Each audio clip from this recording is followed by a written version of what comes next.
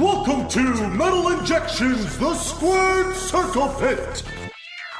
Today's special guest, Jericho. And now, here is your host, Rob Pasquale. Wow, what a huge edition of Squared Circle Pit I have for you today. It's Rob. Thank you, as always, for tuning in to the intersection of metal and pro wrestling, Squared Circle Pit. We have a man on the show today who no other person better fit into this Venn diagram than Chris Jericho, the frontman of FOZZY, pro wrestling legend, future Hall of Famer. And I got a chance to talk to him yesterday, and Chris has been a busy guy promoting the new FOZZY album, Judas. And the day before, this past Saturday, he went to 3 different time zones. He had 3 different shows with his band in 3 different states. One was in Fort Myers, Florida. One was in Texas. And then one was in Las Vegas. Then he flew all the way to New York to do a bunch of press on Sunday because Chris Jericho is a madman. And one other thing Chris Jericho is a success. And a lot of the conversation we talk about is how you got to just get up and do it. And if you want to do something, you just got to go and do it. We also talk about pro wrestling, about his amazing year in the world of pro wrestling that he just completed, possibly his best run ever with Kevin Owens. We talk a little bit about his writing partner, Jimmy Jacobs. And we talk about the new Chris Jericho cruise. Obviously, we also talk about the new album, Judas, from FOZZY. And about just Chris Jericho, how he does it all in his podcasting show. Lots of cool stuff. I don't know why I'm continuing to ramble. I know you're not here to hear me ramble. You're here to hear the interview with Chris Jericho. So I'll get to it. I just want to quickly remind everyone, I'd love to hear your feedback on what you thought of the interview. You can tweet me at Squared Circle Pit, no E in circle, or Rob Injection on all social media. Also, Squared Circle Pit is on Facebook, facebook.com/Squared Circle Pit. That's enough chatting. I'll hit you up on the other end. Here's my talk with Chris Jericho. Actually, one more quick thing. I have a new copy, a fresh copy of Jericho's new book, No is a 4-letter word, How I Failed at Spelling but Succeeded at Life. It is a self-help book, and it could be yours. All you got to do is answer this trivia question. Who was Chris Jericho's first WCW pay-per-view opponent, and what was the name of that pay-per-view? Email me, rob@metalinjection.net. First person to get it right, the book is yours. All right, let's get to the Jericho interview. Now entering the Squared Circle Pit is a man of many commas. Actor, entertainer, singer, author. Chris Jericho. Thank you, sir. I'm here. That's me. It's an honor to talk to you. The moment I started this podcast, the intersection of metal and wrestling, you're the first one to talk to. Anytime I talk to any wrestlers, I'm like, who's the most metal wrestler? They name Chris Jericho. And what I love about your career is you always snuck in a little metal with your career, with like the Walls of Jericho, the Halloween reference, and then transitioned into metal, and now I have a successful career. And I feel like this year, it's like your Renaissance phase. You had your best run as a wrestler. You released a great album. You have a new book. You're a busy man. Yeah. You agree with all of that? Yeah, absolutely. Your facts are true. And yeah, it's been a pretty busy actual fall with a new book, a new record, and a cruise, all right, within like a 6-week period. Mm-hmm. But it wasn't like those wasn't planned that way. Just sometimes when you work on these projects, they all culminate at the same time, and you just got to go with it. So it was just a real coincidence to where when I'm posting all this stuff on Instagram and Facebook and all these other places, I have to like stagger it. Yeah. So it's not like all at once, because you don't want to have like a Jericho overload. Mm-hmm. But it's a good thing. Like all of these, like the cruise was 2 years of planning. Mm-hmm. The record was about 1.5 years. The book was about 1 year, and they all just kind of were deemed to be released or announced around this same time frame. So It's a little bit confusing at times, but it's all good stuff, and it's all stuff I've been working on for a long time. And you're quite a workaholic. You've been promoting the book, and then now you're kind of transitioning into the FOZZY promotion. Yesterday, you were in 3 different states. You were the limousine riding, jet flying person with Pretty close, yeah. Yeah, I mean, we decided to do something that had never been done before, and that was to do 3 shows in 3 different time zones in 3 different cities in one day. Mm-hmm. So once again, with lots of planning and working on all the logistics and all the things that we had to do, when the record Judas was released on Friday, we wanted to do it the day after. Yeah. Because nowadays records come and go so fast, and it's all about the first week. Like, what's that first week number? And then it kind of disappears. So we wanted to do something a little bit more intricate than just putting the record out, and that's it. Do something that people could talk about, that could buzz about, that could cause a little bit of a furor, so to speak. Yeah, get the publicity going. Yeah, I mean, publicity going, and just tweeting. said something just fucking cool. You know what I mean? Like something that, like, once again, like, this is something that, like, I would have expected Van Halen to do, like, in 1981 or something. No one has ever done it. So we started in Fort Myers at 9 a.m., then we got to El Paso at 3:30, and then we did Vegas at 11:30. And it was grueling. I'm feeling it today. But it was worth it. We rented a private jet, Air FOZZY, and did the damn thing, and it was really, really cool. It was really when cool. you got to that Las Vegas show, were you still hype? Were you ready to go? Yeah, I had a little bit of time off in between. And that's the thing, like, you can't be tired when you do a show. Like, I don't care if you're tired. Get out of it. Get over it, you know? Do you have it, like, what do you do if you are feeling a little down and need to, like, pump yourself up? Usually the adrenaline of just being in the crowd, you know, as soon as the intro music starts. For me, it's you put your suit of armor on, so to speak, and it's, you know, the stage wear, and then when the intro hits, that's when you get into it. And if there's a big crowd, and they're cheering, that gives you a lot of a vibe too. Coffee's always good. I'm a big 5-hour energy guy as well.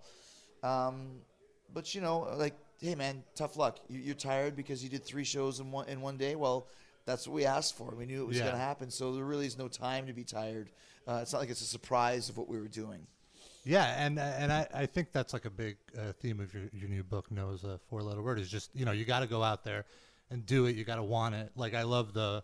Yeah, you can't make excuses. Right, and the forward by Paul Stanley, the first line, like, anything is possible if it's truly possible. And I think that's such a great quote to go by, and you're living... Well, and the thing is, too, is I like Paul's take on it, because people say anything is possible. Well, let's be honest here. Like, okay, let's say I want to be the center for the LA Lakers. It's probably not going to happen. I'm a 5'10" white guy from Winnipeg, Canada, that's never shot a basketball in my life. Right.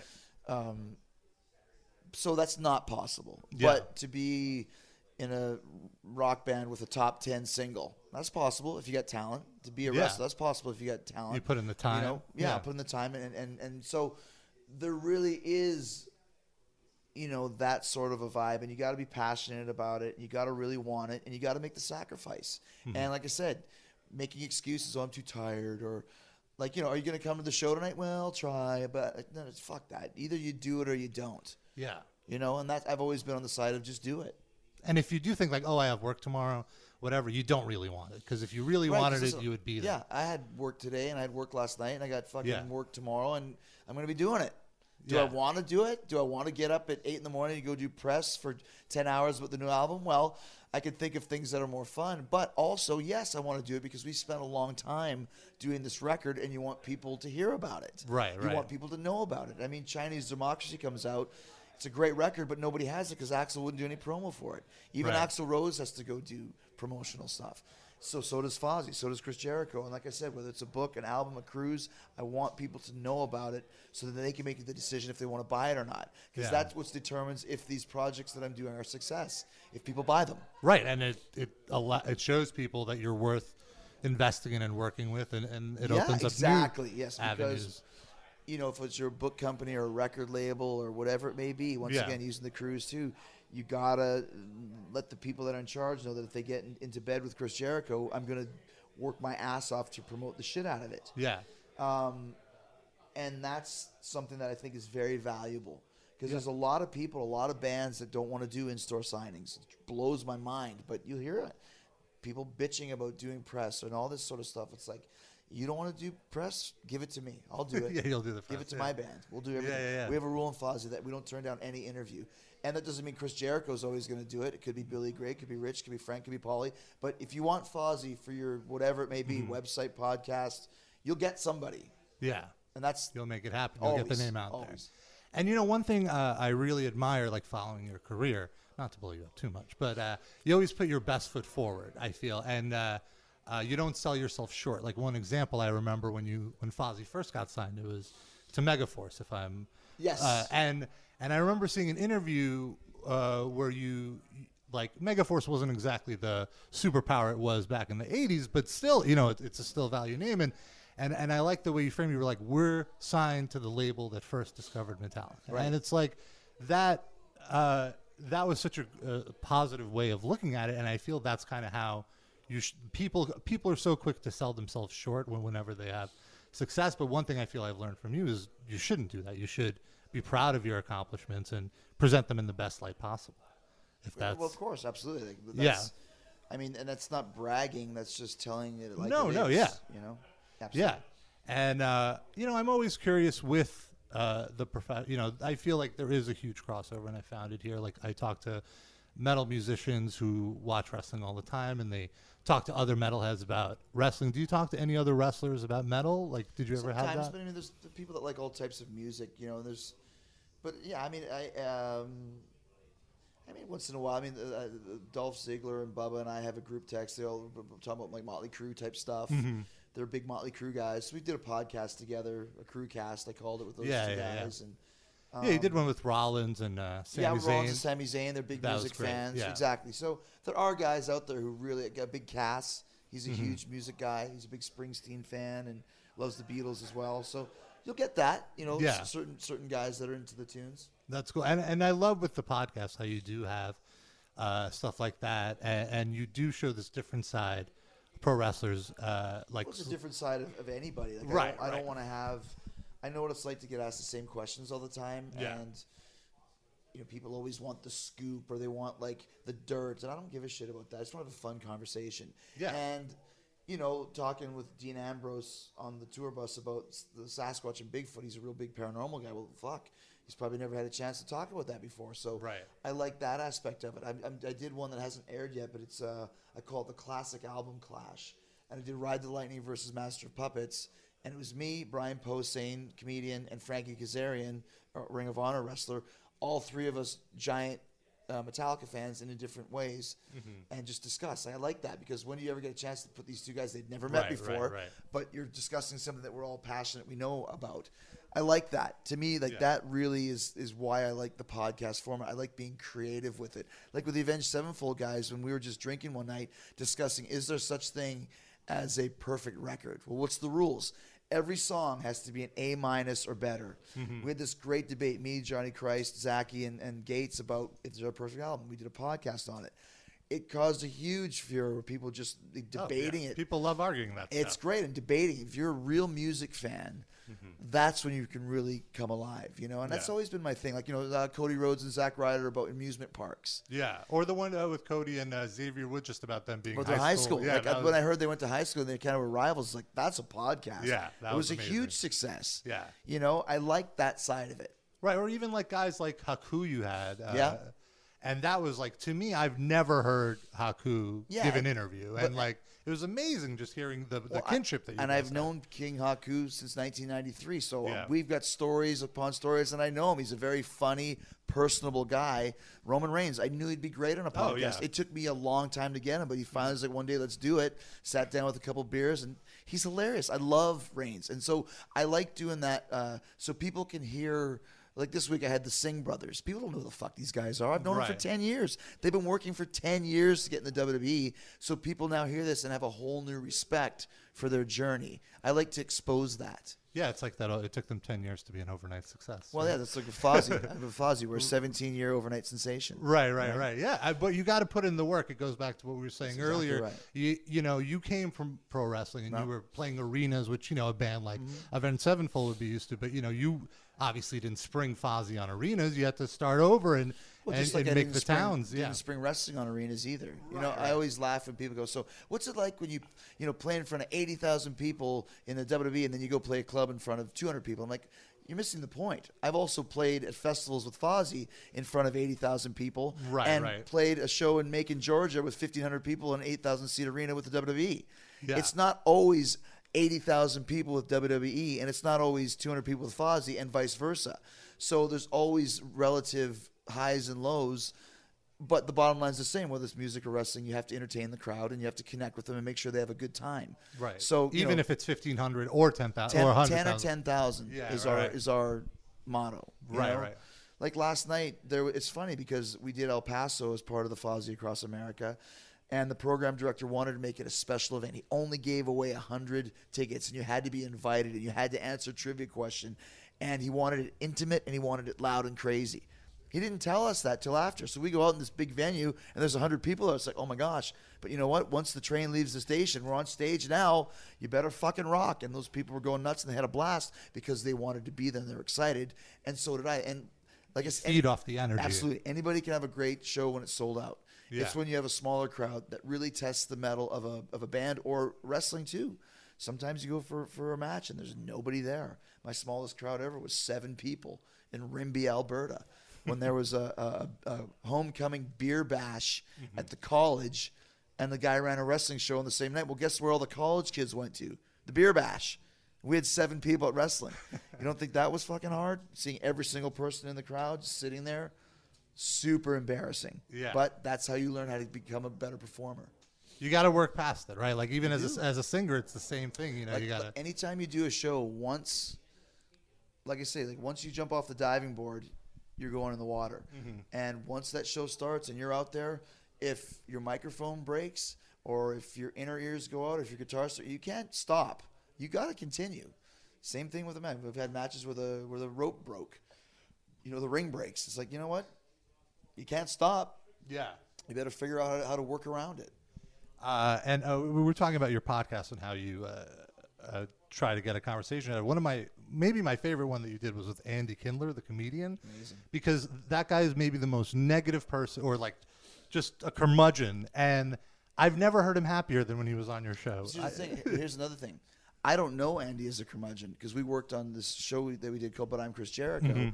And I just knew him as this fucking hilarious guy that we had such great chemistry. Right. And that made the difference. Yeah, absolutely. You know what I mean? It's like when I had Lemmy on my show, all I ever heard is Lemmy's not a good interview. Lemmy's not a good interview. I walked in there to his house. I set up my gear, and he was looking at the internet. Just fucking around on the internet. What are you looking at, Lem? I pressed record. Oh, I'm just looking at some basses. Is that a Rickenbacker, 1967? McCartney played it? Yeah. I'm looking at this one over here. 10 minutes, we're talking about bass guitars. Next thing you know, hour and a half later, we had this wicked conversation. I have to cut him off because he won't stop. Yeah. Because he was comfortable and because we're friends and we had the chemistry and we're not going to talk about the same old shit. And same with Andy. It's like, I don't know his political views or whatever his issues are. I just know him as my friend Andy, who's funny as hell. And we had a great conversation. There's a lot to be said when you actually have a little bit of a relationship with somebody as well. Right. They're more open. They're not as guarded with their You know, and there's also like, you know, I had Gene Simmons on. It hasn't been released yet. And I know he's on a press tour. And I've seen him give the same answers to the questions. But, okay, that's great because we have to talk about his product, The Vault. Right. Available at genesimmonsvault.com. But then I go into the direction. So we're having this great conversation, but you still get the job done through promotion. Yeah. And that's another thing too. Like, I understand you're promoting this. Let's talk about it. Let's work on it. Right. And then let's go talk about all this other stuff that we want to discuss. And I think really it comes from a place of empathy. You empathize with him being on a press tour. You empathize with the wrestler giving an interview and not wanting to be like, you know The Rock? What's The Rock like? Yeah. Gosh, yeah. So, you know, anytime I do an interview to this day and someone pulls out a piece of paper with questions on it, I know it's not going to be good. And I'll tell you why. Because when people read the questions, they're only paying attention to the questions on the page. They're not paying attention to the answer. Right. Now, the way you're doing this podcast is the same way I do it. There's no questions. There's no preconceived notions. It's a conversation. Just like if I met you in a bar, we would talk about whatever. I don't pull out a piece of paper and start, I saw you have a ghost shirt on. Tell us about that. You just talk. and listen to the answers and then go on that and take it to wherever it needs to go. Right. You treat it like a conversation. Like you don't have a notepad out when you're talking to someone. It is. And if someone mentions something, I was driving my car and I got a flat tire. And then I went over here and, hold on a second, what happened with your flat tire? Well, and suddenly you might have this great story about this flat tire that so-and-so got that maybe he never told before because he just brushed over it. But then you're like, well, hold on a second. What does that mean? So that's, to me, is part of the fun of doing a podcast. But then, too, sometimes you get guys like, I had Mike Tyson over the summer. That guy didn't want to talk. He was giving me one-word answers. But guess what? I got to get a show. Yeah, you got a job to do. So then you know what I decided? All right, Mike, you don't want to talk to me? You can sit there and listen while I talk to you. Yeah. And that's what happened. It's about 40 minutes of me talking, 7 minutes of him giving one-word answers, and we got a show out of it. Was it great? I'm not sure it was great, but was it a great test for me as an interviewer? By far. One of my favorite podcasts as far as like, oh my gosh, I've asked him every single thought that I had, and we've only got 7 minutes. Now what do I do? And I've had personal experience with it. Mike knocked me out on Raw. Big angle. He wouldn't talk. So, all right, got to go regroup. I've had experiences like that as well, and I look at the audio file, and it's like, oh, mine is like all in the green, and then there's just like a blip here. But you know what? Here's my thing. If you're going to do an interview, then fucking do an interview. Mm-hmm. You know what I mean? Like, I know that we're sitting down to talk, and you expect me to hold up my end of the bargain because you're interviewing me. If I didn't want to do the interview, just say I don't want to do it. Right. But if you sit down, you put up, your gear. Like you said, you need a show. So if I'm not responding, if someone asks me a real stupid question, I can lock up. Yeah. Because you get those guys, and sometimes they're trying to take the piss, or sometimes it's just not good. Mm-hmm. And then you got to like, okay. Sometimes I've even texted my tour manager during a conversation, go, get me out of here. 3 minutes, and then I got another call. And that's the way it works. But other times you got 20 minutes with somebody, and you're enjoying yourself, and you get 30 or 40. And that's for me, too. A lot of times they'll say, okay, Adam Carolla, you only got 30 minutes. Rob Zombie, you only got 30 minutes. I'm all right. 40 minutes later, 45 minutes later, they end it, and we go. Because I can always squeeze an extra 10, 15 minutes out if you do it properly. If you're actually connecting with the person. If you do it right. properly. Yeah. And my secret to that, just quickly, is I usually leave whatever it is that they're promoting till the end of the interview. Right, so they don't want to leave. When I get to that minute 29, so you got a new record out or whatever. Right, and before we go, we got to talk about this record. And that's when you get the extra 10, 15 minutes. I love it. And the other, not to harp on the podcast because you have a ton of stuff, but this is something I don't hear you talking about, so I love talking to you, especially here on a podcast, is that your podcast, it's like you're like the Johnny Carson of pro wrestling podcast. You'll interview anybody.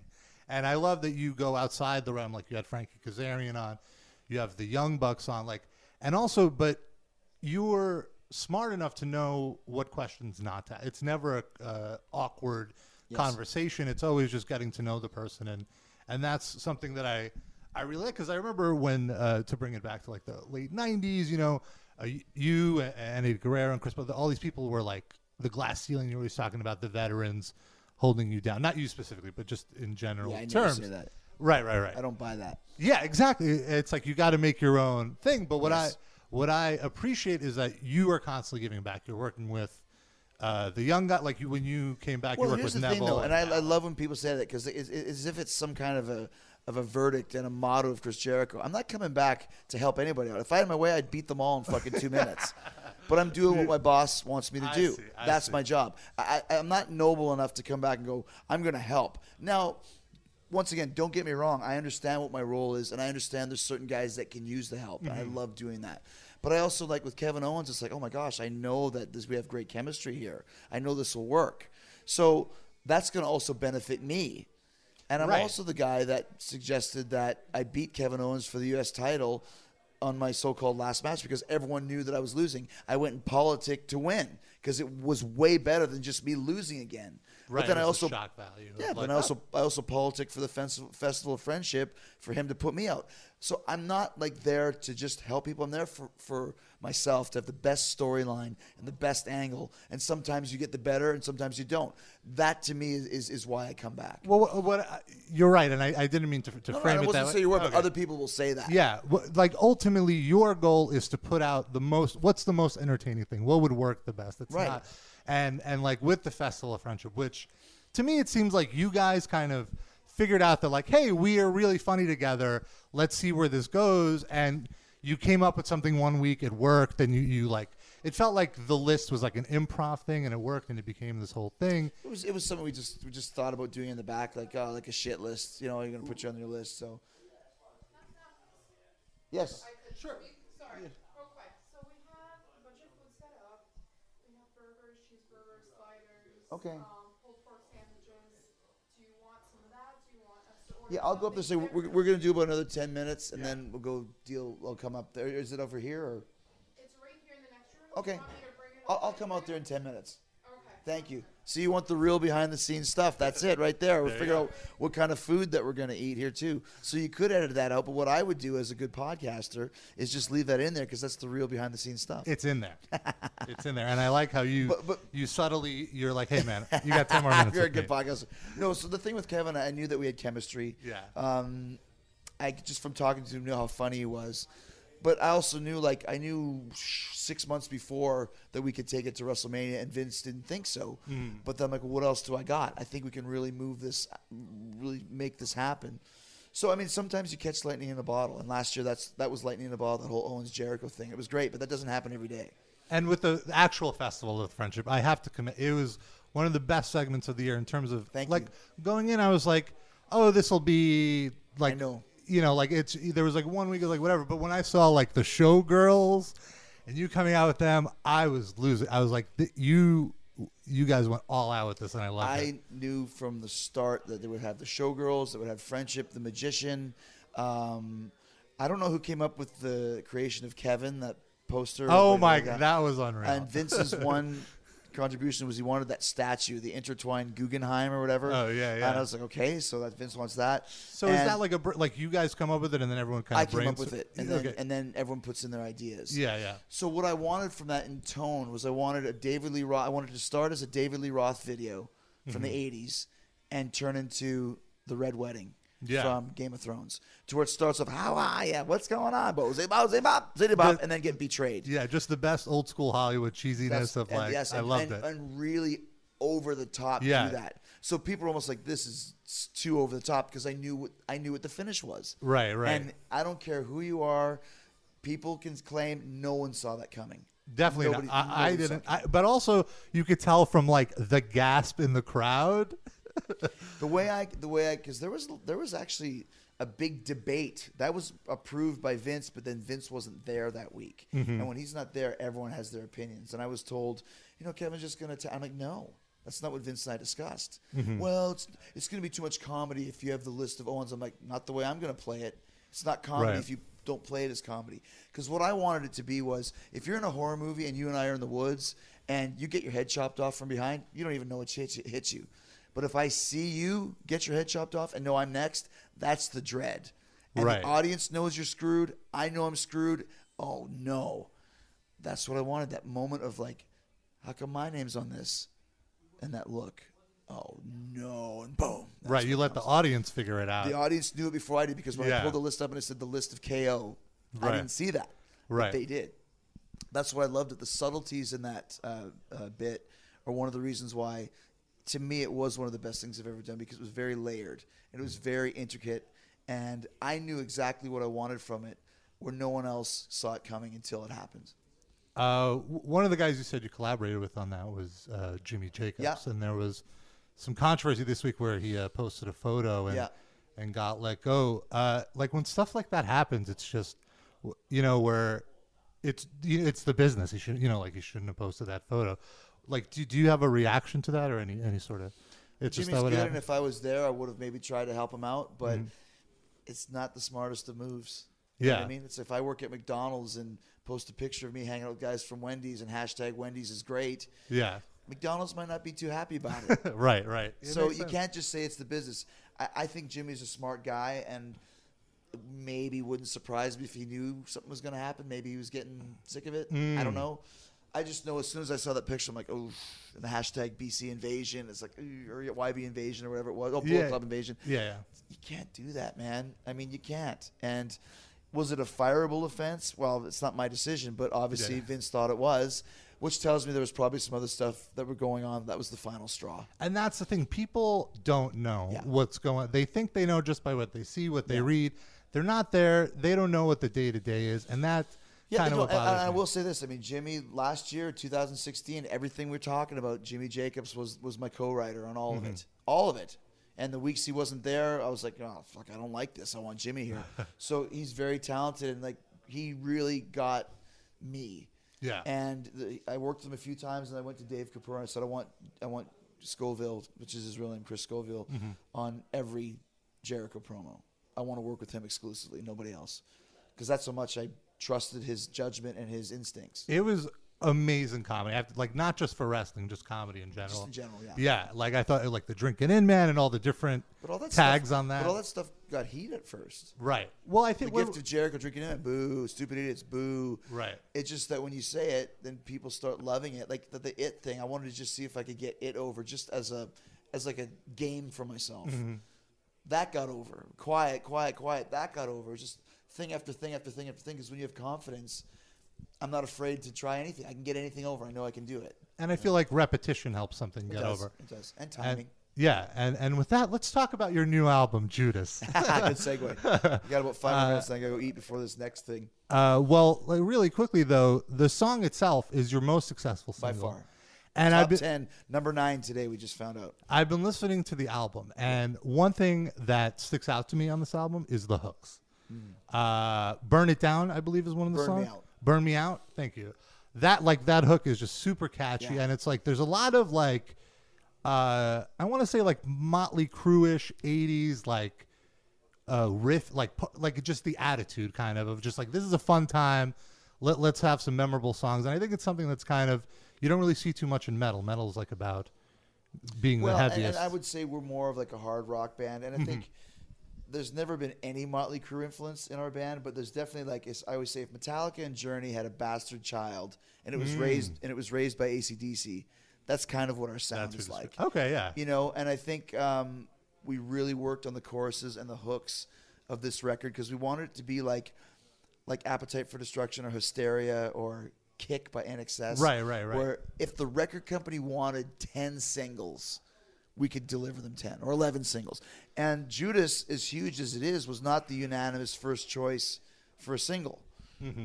Some people wanted Painless, some wanted Elevator. So and Burn Me Out was another one. And so we have like 2 or 3 others locked and loaded, ready to go that could be even bigger than Judas. Yeah, there's a lot of that's deep the good cuts on thing this. about it. I think Weight of the World was one of them. That's another one. Yeah, that hook is very catchy. There's a lot of great Wordsworth Ways, so epic, and I mean, there's 3 Days in Jail. There's a lot of real catchy stuff. And now you guys are going to be out there promoting this. I'm sure you're going to be doing a ton of touring, and then you're doing this cruise next year, which I think is awesome. I've seen metal on a cruise. I've seen Rich Ward's other band, Suck Mojo, on the last 70,000. Right. But I've never seen wrestling on a cruise, and I think it makes perfect sense. Well, that's what I wanted to do. FOZZY did the Kiss cruise a couple years ago. As soon as I got off the boat, I was like, I can do this. I can do a rock and wrestling. I was gonna call it the Chris Cruise, but they didn't like that at first. But rock and wrestling, the 2 things that I'm known for, that no one else in the world can claim to have done is at the highest of levels that I have. And we could do this on a cruise ship. What if we put a fucking wrestling ring on the boat, have the matches at sea, and combine it with some great rock and roll bands, great comedians, some paranormal discussions, live podcasts, basically all the stuff that I'm into, and put it on a boat. Right. And that was the idea. And dude, I'll tell you what, it took me 2 years to get it going. 2 years. Actually, at one point, we were ready to announce, ready to roll, and we lost the boat. Someone swooped in and basically stole it away from us. You don't think that wasn't disheartening after working on it for a year and then having to work on it for another year? And now that it's out, I wish it was sold out today. It's not, but it's moving, and it's every day I get the cabin numbers. And some day we sold 15 cabins, and some days we sold 1 cabin, and I'm like 30 cabins, and then like no cabins, and it's like driving me crazy.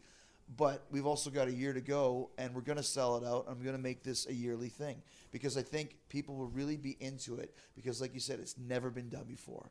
And if it's never been done before, then I'm the guy to do it. So I'm excited about the whole concept that we actually got up and running. So it's a hell of a lineup, too. And to bring ChrisJerichoCruise.com. You'll check out the lineup and see everybody that's on it and the prices, and realize that when you go on the cruise, you don't have to spend any money. Yeah. It's all, you don't have to pay $50 for autograph. You get all that shit. Food, all you got to pay for is booze and gambling. So if you like to drink and gamble, I can't pay for it, but everything else is taken care of. Yeah. Awesome. Chris, thank you so much for taking some time. Thank you, brother. Good stuff. Good job. It's been a pleasure. Thank you. That Excellent means a work. lot to me. Good stuff. hearing it Who's from you. the biggest guest you've had on your show? On this? Well, I mean, I guess we're not. Besides me? You're right. Who else, though? Well, I've had on this specific podcast, I've had Corey Taylor. I had Frankie Kazarian on. Nice. I've had Kenny Omega. Cool. And so, some good guys then. Yeah. But I mean, I've talked like on my website, Metal Injection. Oh, I know that. Is that your website? Yeah. Okay. You I didn't know thankfully that was yours. retweet us. Yeah. So this is just the wrestling podcast I do on the metal site, and that Did I've you just send me a DM lately, or no. maybe that's metal. There's a lot of metal. There's a lot of that might have metals. been metal rejection or metal conjection or. Yeah, but I've talked to Metallica would be the biggest band I've ever. James and Robert. You got James? Yeah, That's pretty impressive. on the Revolver. How much time did you get? It was like not even 4 5 seconds. minutes. It was like 3 questions, but just to be in the presence of him, Yeah, that's very. just cool, to tell him man. how much. Robert's his usually music the guy that gets all the interview time with guys like us. I had Robert 3 times, and then I had Lars, which was great. Oh yeah, I that got was Lars, yeah, so. an awesome one. Well, too. cool, man. I'm gonna go eat some food and then go to the next stage. Yeah, Thanks, brother. Work those stuff. Thank you Cheers. so much, Chris. Little New York City in the background as I welcome you back to this portion. Wasn't that awesome? Chris Jericho couldn't have been cooler. I wish we could have talked for another hour, but the man is a busy man. He had dinner to eat. He had meet and greet to do.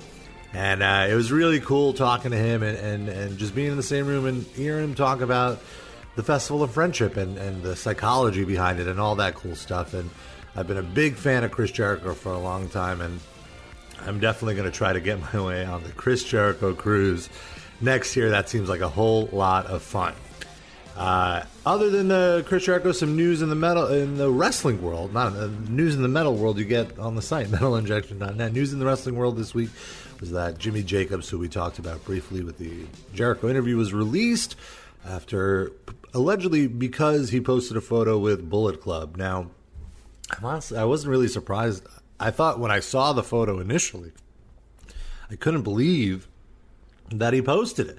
I couldn't believe that while he was at work, he went outside of his job, took a photo with these guys. Obviously, WWE's super pissed about the Bullet Club invasion sketch or whatever that was.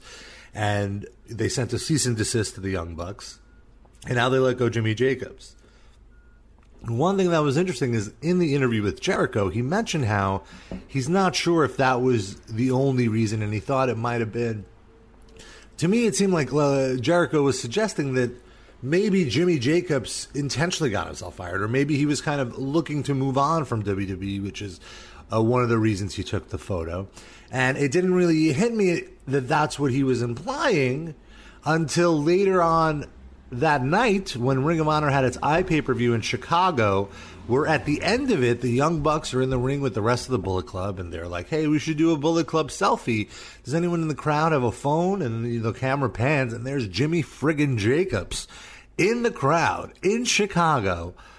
A few days after the report came out that he was fired, and he took a selfie with the Young Bucks, with the Elite, with the Bullet Club, and I thought that was an amazing piece of business that the Young Bucks and Ring of Honor did. A great way to get publicity for the show, and it kind of showed that like all the stuff that WWE did with the cease and desist, with letting go Jimmy Jacobs, all it did was kind of make the Young Bucks more over. WWE couldn't have done the Young Bucks a bigger favor by sending them that cease and desist. Everyone had those cease and desist shirts. They became the hottest selling shirt on Pro Wrestling Tees.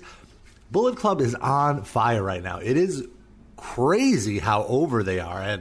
And personally, I'm curious to see how long they could sustain such overness. I mean, look, when Kenny Omega's in the team and Kenny Omega's having 6-star matches, it's easy to keep that guy over. Young Bucks have great matches, but like, there's a lot of it's a lot of talk. It's kind of reminding me a lot of the NWO back in the day, but the thing about the NWO back in the day is it got old really quick and it just got repetitive. And I, the last thing I want to see is Bullet Club jump the shark because it is so fun.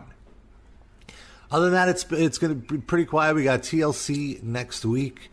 WWE, I've honestly, I can't think of a time. I can think of a time, but this is one of the least exciting times in WWE history for me. I'm not that engaged. I've been fast forwarding through on SmackDown. I've been watching far more New Japan. But I am interested in this Shield reunion. I think that's really cool, and I'm obviously curious about Asuka's debut. I'm assuming she's going to crush it. She's going to destroy Emma. And it should be a fun pay-per-view. And after that, I'm really looking forward to Power Struggle from New Japan. And that should be cool because the main event of that is Tanahashi versus Ibushi. And everybody knows how I feel about Ibushi. I'm a big fan. That's going to wrap it up for me on the Squared Circle Pit. Thank you, as always, for listening. Follow us on the Twitter at Squared Circle Pit, no E in circle. Also on Facebook.com/Squared Circle Pit. You can follow me at Rob Injection. I'll be back in about 2 weeks with another new episode. And don't forget, you can win a copy of Chris Jericho's brand new book, No is a 4-letter word, How I Failed at Spelling but Succeeded at Life. All you got to do is you got to email me, rob@metalinjection.net, with the answer to this trivia question. What was Chris Jericho's WCW pay-per-view debut? Who was it against, and what was the name of the event? Email me. First person to get it right wins the book. Easy peasy. See you in a few weeks.